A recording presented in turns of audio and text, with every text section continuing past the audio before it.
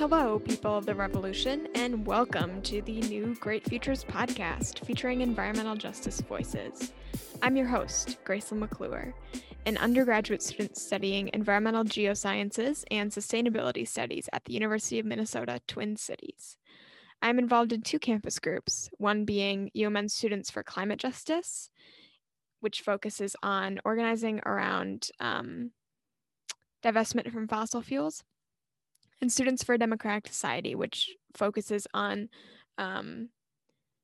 organizing around police accountability. This is an introductory episode to my new podcast where we will be meeting 10 environmental justice advocates to discuss their visions of a just future while covering many different topics within EJ.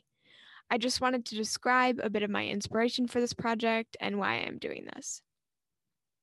So first, this podcast is for a final project for a course that I am taking this semester called Seeking the Good Life at the End of the World, Sustainability in the 21st Century, where we discussed how to live a good life during the climate crisis and what sustainability really looks like. Second, I decided to have environmental justice and visioning be the focus of my podcast because I've been slowly reading Robin Wall Kimmerer's book titled Braiding Sweetgrass, and in her work she emphasizes the need for decolonization and a shift of values, essentially a complete overhaul of the way we do things now.